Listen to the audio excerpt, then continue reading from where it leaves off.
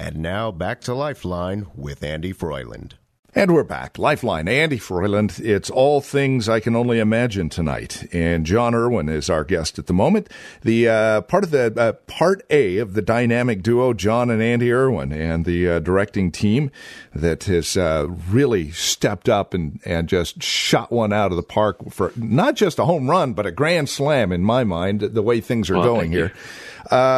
One of the things that is so unique about this is I happen to know that you guys were invited to do a pre-screen at a couple of rather unusual places, and they're right here in the Bay Area. Facebook and Apple have actually brought you guys in to pre-screen this movie. I mean, that is so amazing.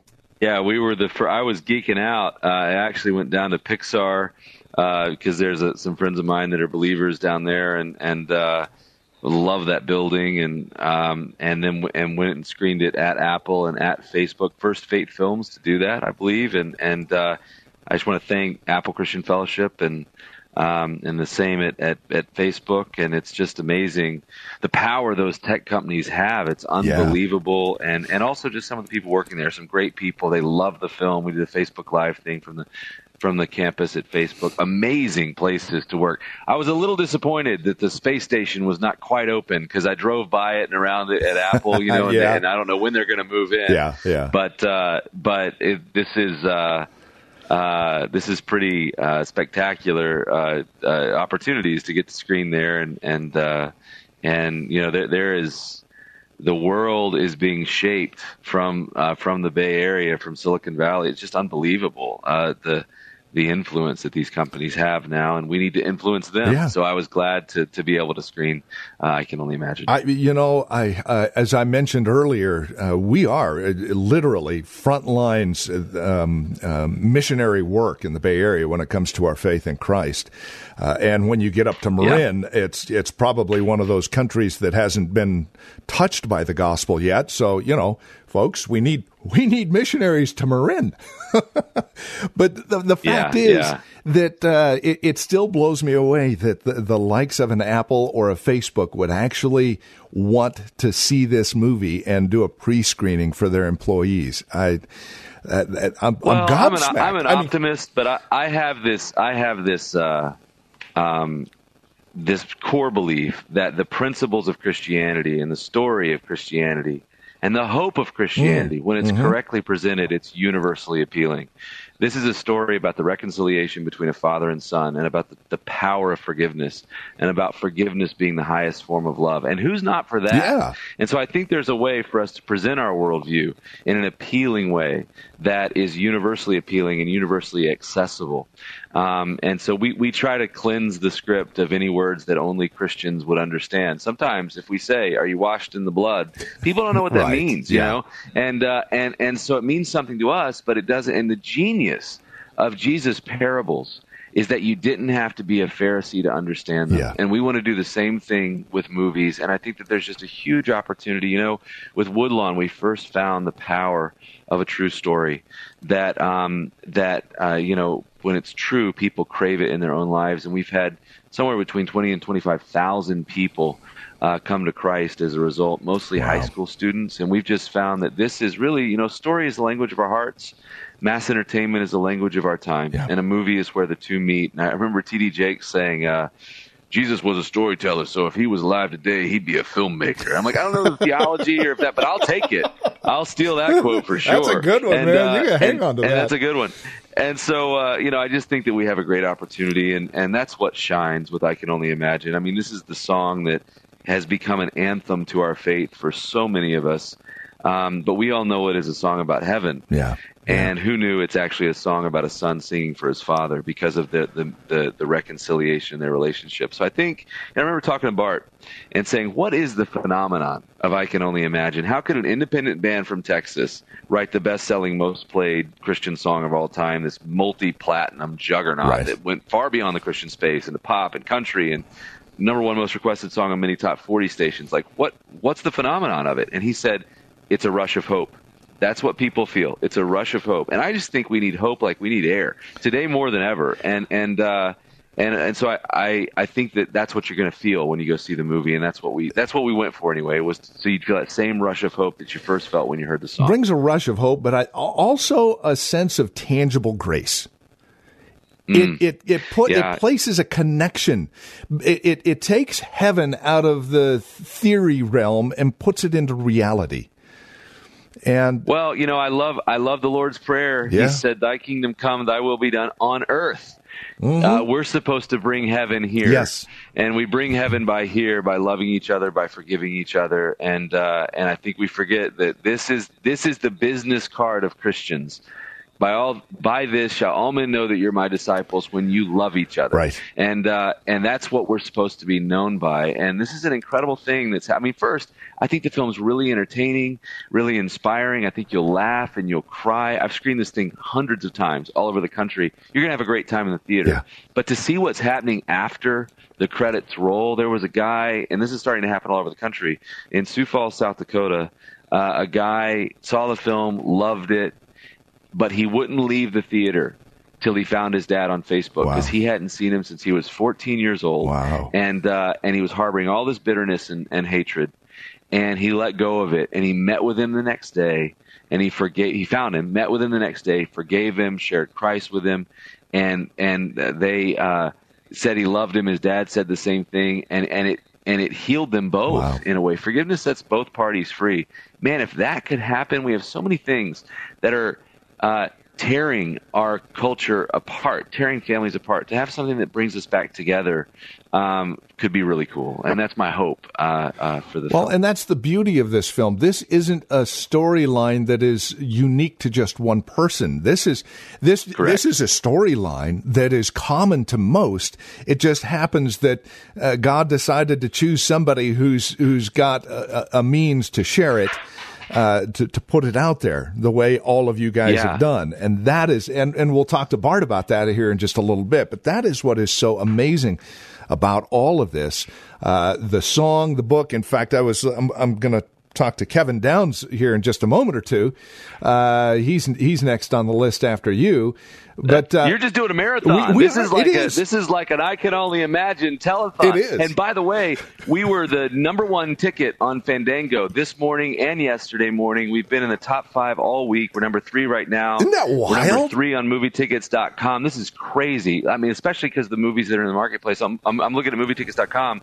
We're almost 17% of the tickets. Wrinkle in Time is 18.5, and Black Panther is 20. Yeah. So this is an unbelievable anomaly, and there's this amazing word called FOMO that we can use as Christians. It's FOMO. It means the fear of missing out. It drives culture today. Yeah. It drives their decision. And when we make a lot of noise together, the reason behind that is actually the most connected generation of Americans the world has ever seen, really, is also the loneliest. They're calling it the generation of loneliness. Yeah. Because there's no one they can count on, and it's just amazing. There's a lot of data behind that. And so the need to belong and the fear of missing out are driving their decisions. Yeah. And we saw it with Black Panther. We can do the same thing. If we can come together at one moment with one voice, we can get a generation back. We can recapture the imagination of a generation. We got to remember, the walls of Jericho fell down when everyone yelled at the same time. Well, John, I'm a product of the 50s and 60s, and so by the time the 70s rolled around and theater was available to me as a kid, as a young man, I remember a couple of early attempts at faith-based movies, and we have come a long way. And yes, we have. And I with you and your brother and the other folks out there, I tell you, man, you guys have taken it to a level that everyone just stands with their mouth agape, going, "Really? We are capable of something that..." Well, yeah, I have a dream that someday a movie that is infused with the gospel could compete with Star Wars. Not with other Christian movies, but with Black Panther and Star Wars. I think that that's possible. I think there's enough of us. We just got to keep getting the films better and better so that they can be seen by more and more people. And I remember Sean Astin telling us on the set of Woodlawn, pretty funny, he said, "I see you and Andy as frontiersmen and pioneers." Yeah. I said, "Thanks, Sean. That's we want to blaze a trail for that generation that's coming behind us that's going to far exceed our abilities."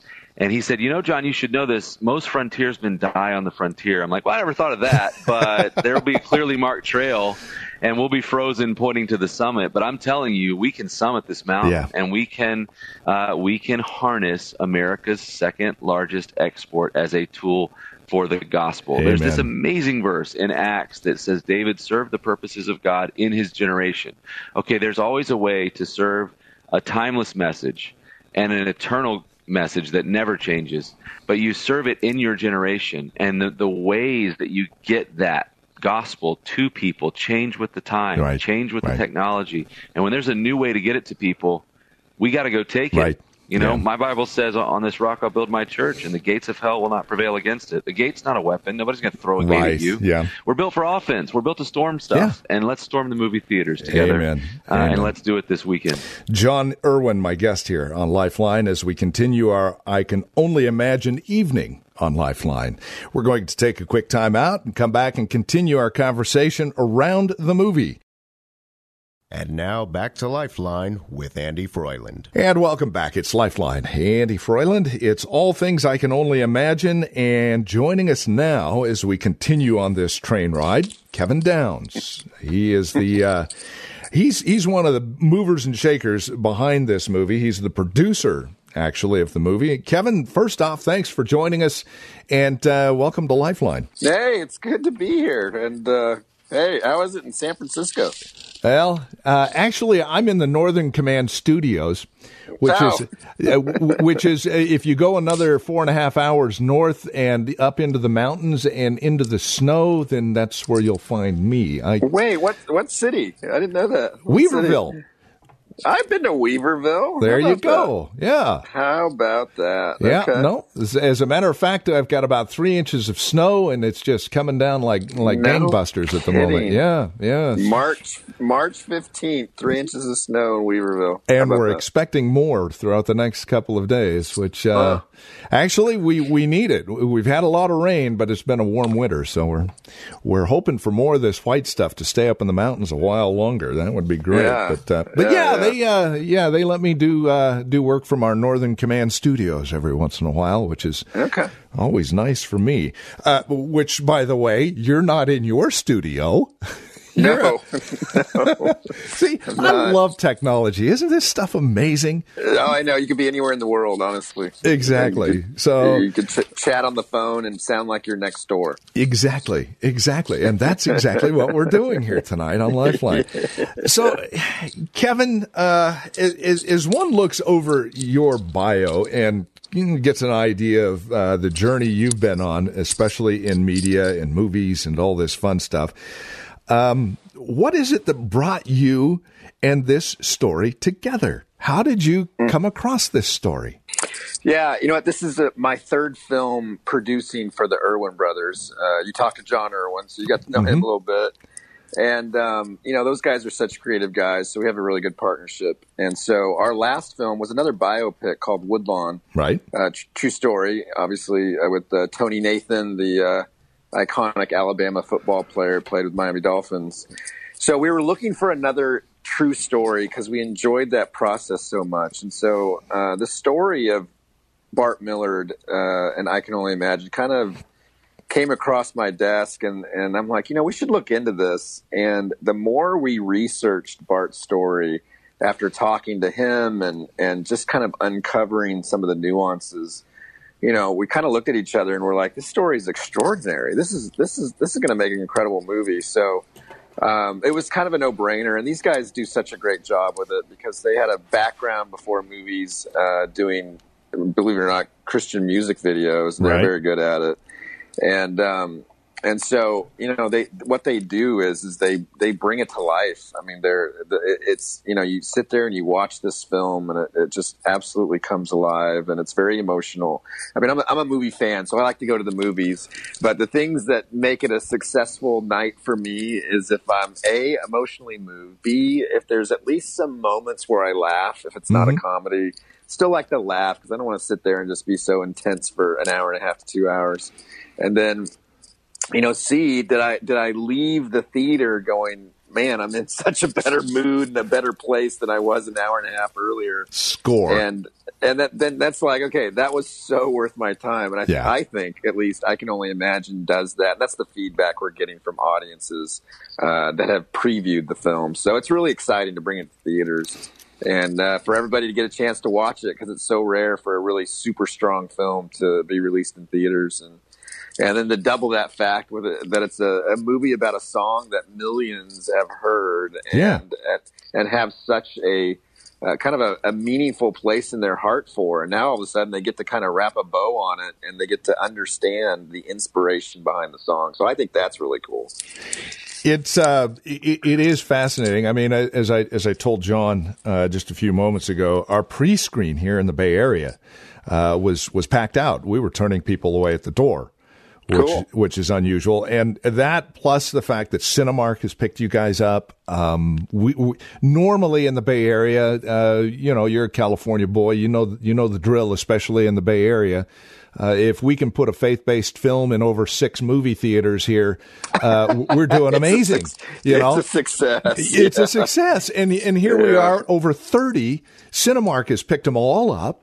And it's just it's blowing things up around here.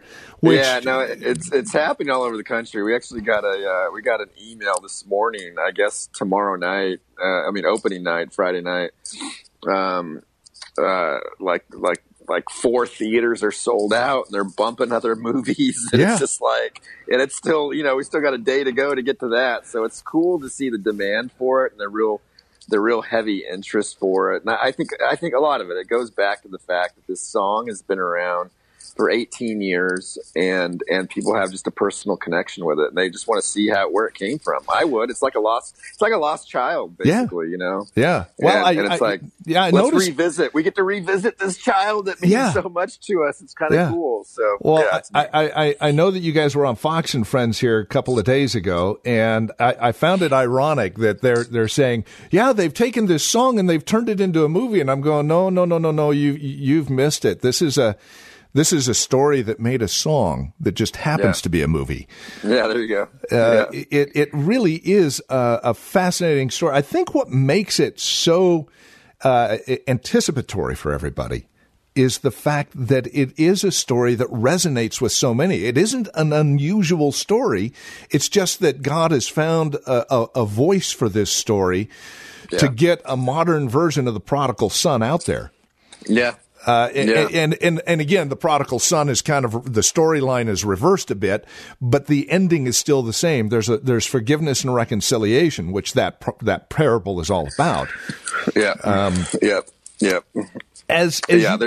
No doubt. As you work through the process, obviously you picked up the movie thinking this is going to be great, but was there a point in time where you thought, oh, this is going to go beyond what we thought? Well, you never know. That's the crazy thing about movies is, you just, unless you're spending $200 million and you're a successful comic book franchise or something, you just don't know. You don't know what these films are going to do. And so, but what's been fun with I Can Only Imagine is to kind of see the momentum build.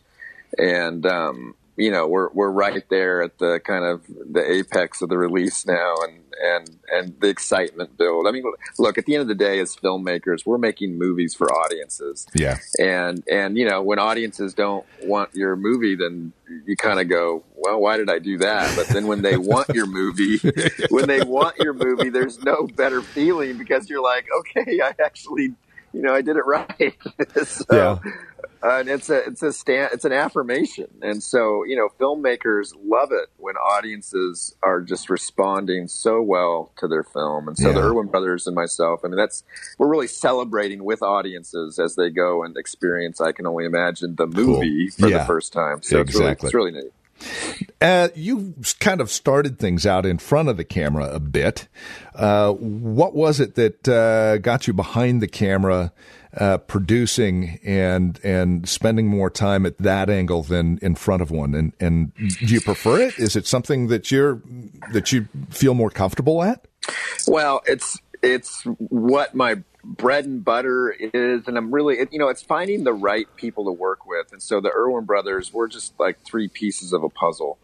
And so, my function as a producer is to really not only just have input on some of the creative elements, but also putting the whole thing together, sort of like a contractor, a general contractor would be for a house or a housing development or whatever you want to call it. And so, so that's what I love. I love doing that, but I still act. I mean, I'm in I Can Only Imagine. I was in Woodlawn for a brief moment. I was in Mom's Night Out a lot more, our first movie together. Right. And so I'm still acting, and I still have a passion to do that. But so it's kind of both things that are going on. Okay. And it's I love them both equally, but they're both very different because you kind of need to turn your hat around whenever you're in front of the camera or behind the camera and make sure you're focused on that particular thing at that point in time. My guest is Kevin Downs. He is the producer of I Can Only Imagine, and it shows up in theaters tomorrow night. It is an evening here on Lifeline that we are pleased to be a part of as we anticipate the opening night tomorrow. Kevin, I want to thank you for spending a few minutes with us here on Lifeline, man. I appreciate it. Yeah, no, hey, it's good to talk to you. Good to catch up. Good to know another California boy and stay warm in Weaverville. Exactly. Oh, goodness. Okay. Crazy. Well, I tell you what, while I sit and watch the snow fall from Northern Command, we'll go to KFAX Traffic Control and watch the traffic.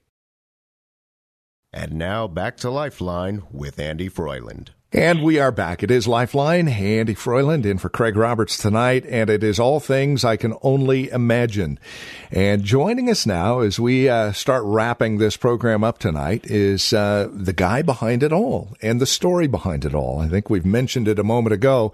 It's been billed as a song that's been turned into a story, but I think as we spend the next few minutes together, you'll get a sense that it's really a story that was turned into a movie that just happened to be a song. Bart Miller joins us here on Lifeline. Bart, thank you for taking a few minutes. I know it's crazy this time, just with the movie opening up tomorrow night. I'm sure you probably don't know which way is up anymore, right? Yeah, it's been pretty crazy. I mean, it's I'm trying to enjoy it as we go, but we've had some busy moments in our career, but I've never seen anything like promoting a movie at a whole different level.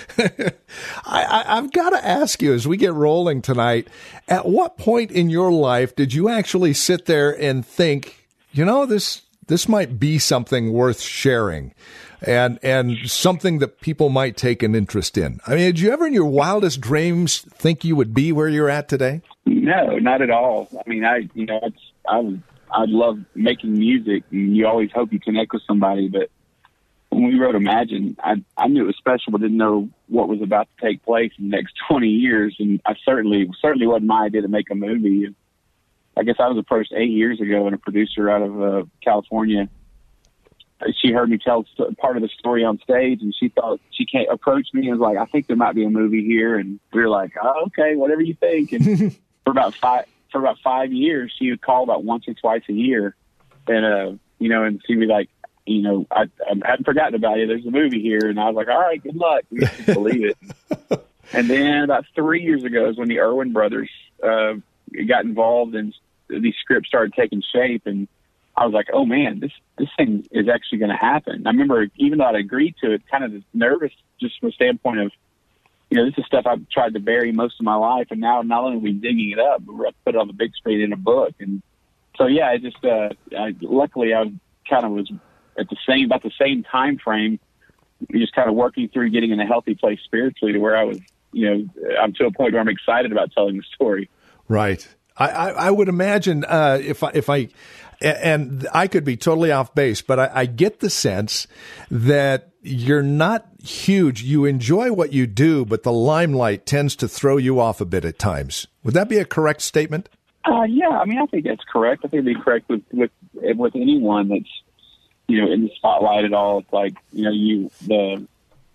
I'm very fortunate. I don't know how solo acts do it and just being surrounded with yes people, but I've got a band with me that we knock each other around if we're acting weird or whatever. So it's about the best way to go, in my opinion. I can remember a couple of your concerts where you've always, I don't know if you do it every concert, but you've closed with Amazing Grace and let the audience sing a cappella as it fades to black and you disappear, avoiding, the improper praise for the person rather than the one we're singing about.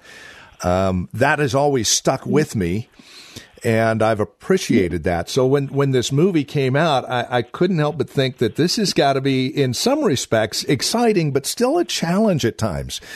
Do you find yourself struggling with the attention, the hype, and getting lost in the story rather than the redemption that the story portrays? I think there's always that potential because, it's pretty much the most awkward thing a human can do is stand in front of thousands of people and say, listen to me sing. Or more importantly, it's like we start believing that your spirituality is based on how much time you spend on stage rather than a healthy actual relationship with Christ. And so yeah, I mean, the only thing different for me is that we've been a band for 24 years and I think it's safe to say that we're probably definitely, with being older, we're a little bit wiser. And, when Imagine blew up the first time and went to mainstream radio and stuff, there were some things that we kind of bought into that I wouldn't wish on my worst enemy, just how busy we got and how much attention we got. And so this time around, we're just trying to enjoy it. And we have a better understanding of what matters and what's important. And so we're having a blast so far. You had a difficult life, and I think that the really resonant aspect of this movie and your story is that usually when you hit a true story on the big screen, it's a unique story that not everybody can enjoy, but not everybody can relate to. You have a story that a lot of folks are able to relate to, and it brings to reality this idea of redemption and forgiveness. Do you find yourself amazed that God has given you the voice to do this?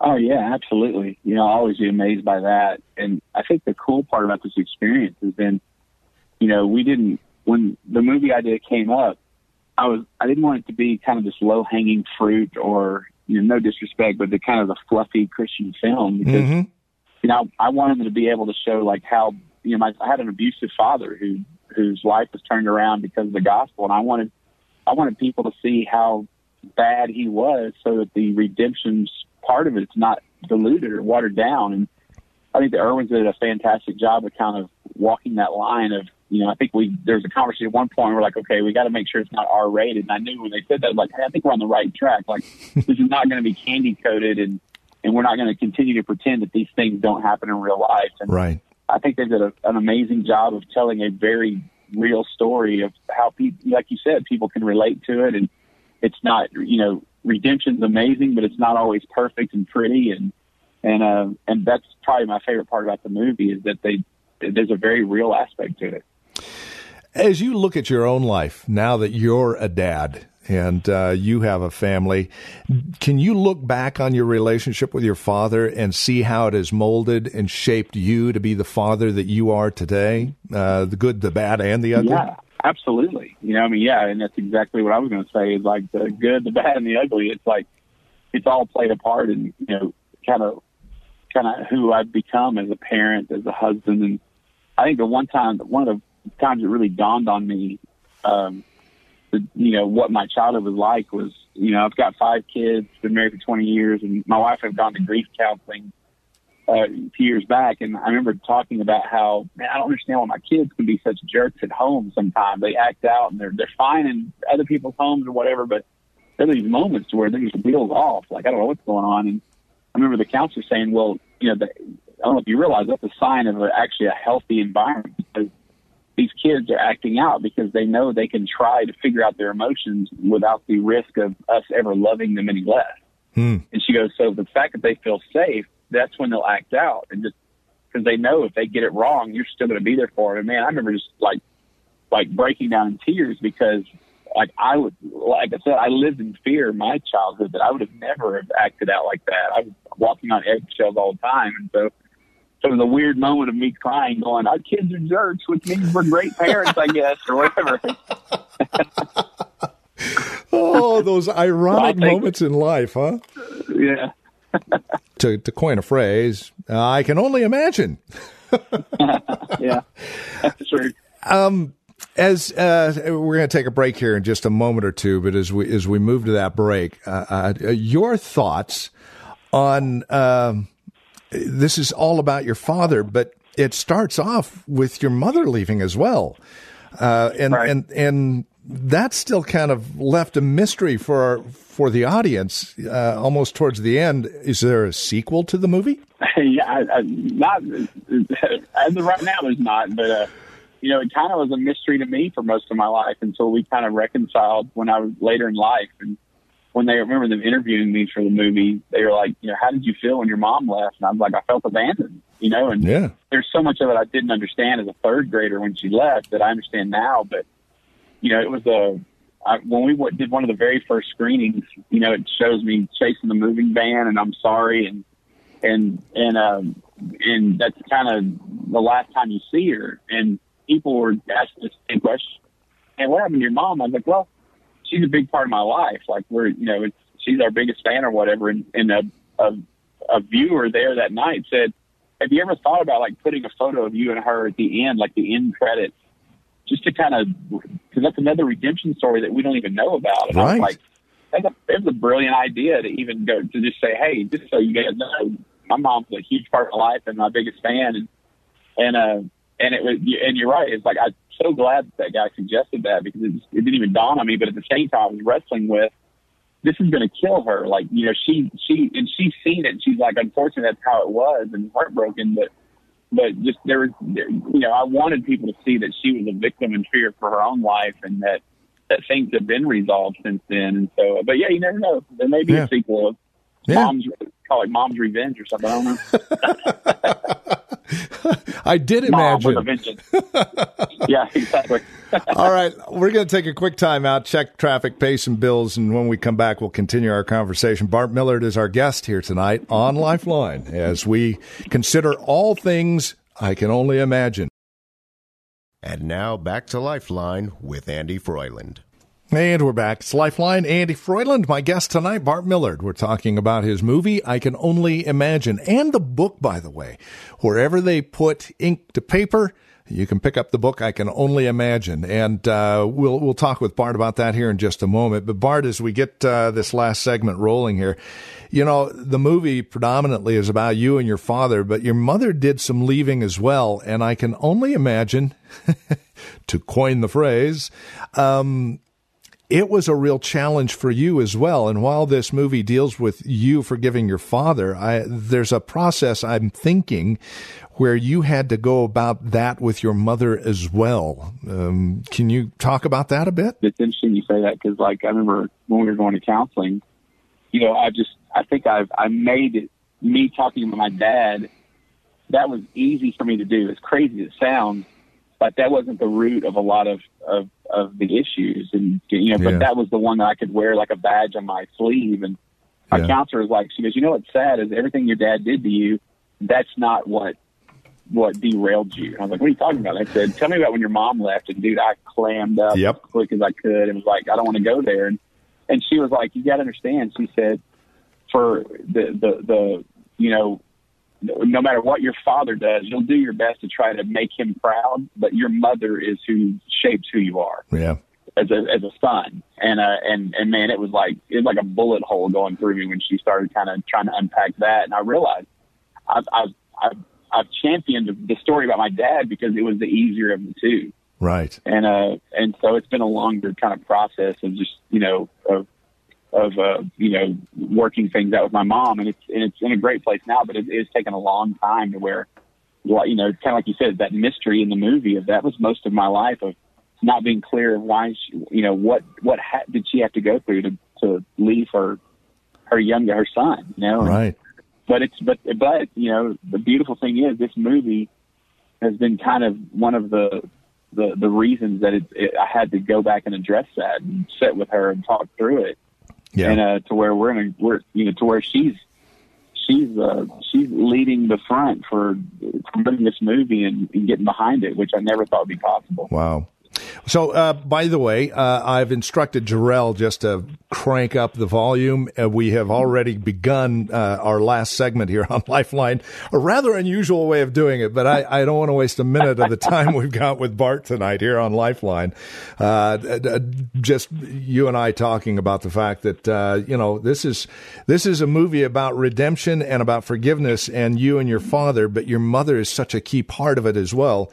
And I can only imagine so many, there's that phrase again, I can only imagine so many you were onto something. Yeah, I'm thinking so many of our listeners are going, I can't get there. I don't know how you got to the point of forgiving your dad for what he did. And now you're talking about your mom, and holy cow, man, forgive? I can't even forget. How do you get there? So for our listeners tonight, Bart, I mean, let's step away from the movie a little bit and let's talk about this issue of forgiveness, because you've had to walk it, and God has given you, by his amazing grace, the ability to do this in amazing ways. Yeah, the crazy thing about forgiveness is that we assume that it's like we're doing this act of setting that person free, like they're the ones being in bondage by, they've done me wrong and they're just waiting to be forgiven and all this kind of stuff. But the truth is, those people move on with life like it doesn't really affect them, and we're the tormented ones. And so forgiveness is just as much for us as the person that wronged us. And I realized that this stuff was eating me alive. And I was like, I'm doing no one any good, especially myself, I would treat it like, by not forgiving them, it's like I thought I was holding them captive, and that's just not the case. I was the one that was being held up, and so there's definitely a freeing, that it's just so freeing to be able to forgive someone. Now, it's easier said than done, and with my dad, I literally saw firsthand the gospel change him completely from a monster to a man who absolutely loved Jesus. And so it took time, but in those 4 or 5 years that he had cancer, by the time he passed away, I was the guy that didn't want grace to be for him. I was so convinced that the transformation was real, was that it wasn't an act of I better forgive him or whatever. Like that's all I wanted to do, because I wanted a real dad. Things I wanted, and no matter what kind of abuse you go through, it's especially with parents, you give a child one sign of sincerity or change, most of the time we're quick to forgive. I know I wanted it so badly, and I may not speak on behalf of everybody, but that's in my experience. Even with my mom, it was harder because there were some deep wounds there, but the older I got, the more I realized, how much a victim she was and what she went through. And being a parent myself, it became easier to forgive her with more understanding. Right. I would imagine, too, and this is something that we should probably take into consideration as we're talking here this evening on Lifeline. The movie has to pare this thing down to just an hour and a few minutes, hour and 40, 2 hours. We're talking about a process of a couple of years as you work through all of this. Does that show up in the book a bit more than it does in the movie? I mean, obviously, the movie and the book are going to be vastly different. Were you able to be a bit freer in the book with some of these issues that you're dealing with? Yeah, and that's the reason the book came about. People assume that the book was written and the movie was made from that, but it's actually the other way around. We started making the movie, and I realized that, because I've never been a part of a movie before, but, people ask, like, how accurate is it? And I was like, well, it's about as accurate as you can be, trying to stick 25 years of my life into an hour and 55 minutes. Right. And so obviously there are things that you aren't able to cover, or they'll compress the timeline to get more information in a short amount of time. And so as we were making the movie, I realized, man, I'm always the guy when I watch a true story. I'm Googling the facts before the credits even roll. And so I got the opportunity to write the book as the movie was being made. So like when, if there's a scene where my dad and I are in a fight and he breaks a plate over my head, like I'm able to kind of go into more detail of how that came about, because it unravels in a couple of minutes on the movie, And so yeah, but with my mom and my brother and there's so much more that I wanted to tell that I was really excited about being given the opportunity. So it definitely goes into more detail and kind of explains the proper timeline of how things happen. Usually folks prefer the book over the movie after all is said and done. I would imagine it'll be the same here. That said, you had an awful lot of input into how this movie was put together so that it comes out as accurate as it does on the big screen. A lot of folks don't get that opportunity. In fact, I mean, we're, the big brouhaha about A Wrinkle in Time and just pulling out some scripture. Already we're warping somebody's idea for the sake of a big screen. You feel pretty confident that John and Andrew and Kevin really went to bat for you, don't you? Yeah, I do. I mean, there are some things that are not necessarily like, I'm even careful to say not accurate. It's just there are things that were kind of shifted a little bit just because they would have become more of a distraction to the redemption story. And, but it's real minor stuff. The major scenes in the movie, like the violent scenes with my dad and the redemption part, those are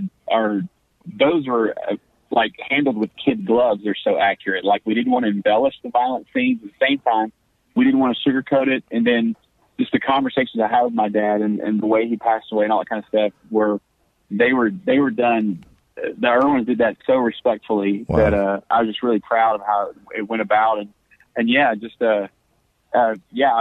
really, really pleased with how it turned out.